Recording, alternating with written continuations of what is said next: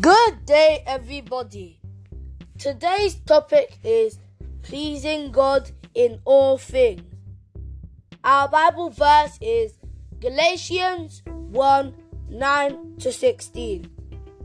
As we said before, so say I now again, if any man preach any other gospel unto you, than that ye have received, let him be accursed. For do I now persuade men, or God, or do I seek to please men? For if I yet please men, I should not be the servant of Christ. But I certify you, brethren, that the gospel which was preached of me is not after man. For I neither receive it of man, neither was it taught it, but by the revelation of Jesus Christ.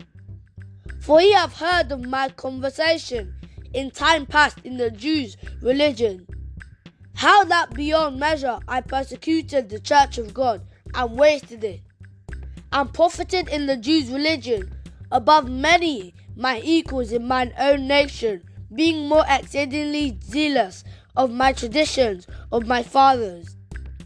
But when it pleased God, who separated me from my mother's womb, and called me by his grace, to reveal his Son to me, that I might preach him among the healing, then immediately I conferred not with flesh and blood.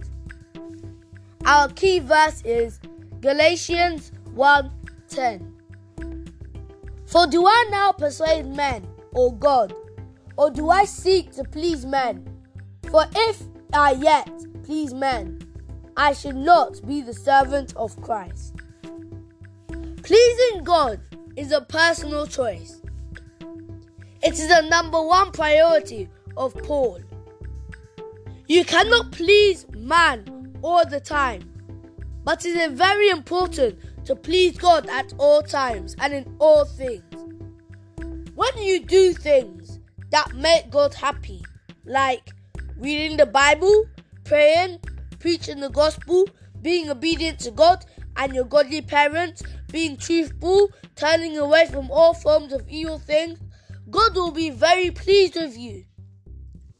Do not seek advice or counsel from evil children around their evil ways. Jesus was not accepted by the Jews or Pharisees of his days, but he remained focused and pleased God in all he did. When you please God in all you do, and you remain focused, and you please him in all you think, in all you say, he will make your ways to go well. He will give you divine favor, and even those who make themselves your enemies will become your friends. In today's text, it explains that God is the most important body. He's the most important body that we need to please. We have to be pleasing him 24/7. He's the most important one. We have to please him in all the things we do, in all the things we say, in all the things we do, in all the things we think, in everything that we do, even in all the things that we eat. We have to please him. We have to make him happy. If we please God, blessings will come in our way. If we don't please God, God will be angry with us. I pray that the wrath of God will not come upon us in the name of Jesus. But God will be angry with us. The wrath of God will come upon us if we do not please God in all the things we do. If we are good in the church, if we please him in the church, but we don't please him outside, he will not be pleased. He wants us to please him in all things. Then he will be pleased. Then he can give us the blessing. I'm sure everyone here wants blessing. Jesus was not accepted by the Jews and Pharisees of his days, but he still remained focused, and he still made God pleased and happy. We can follow Jesus. We can make God happy.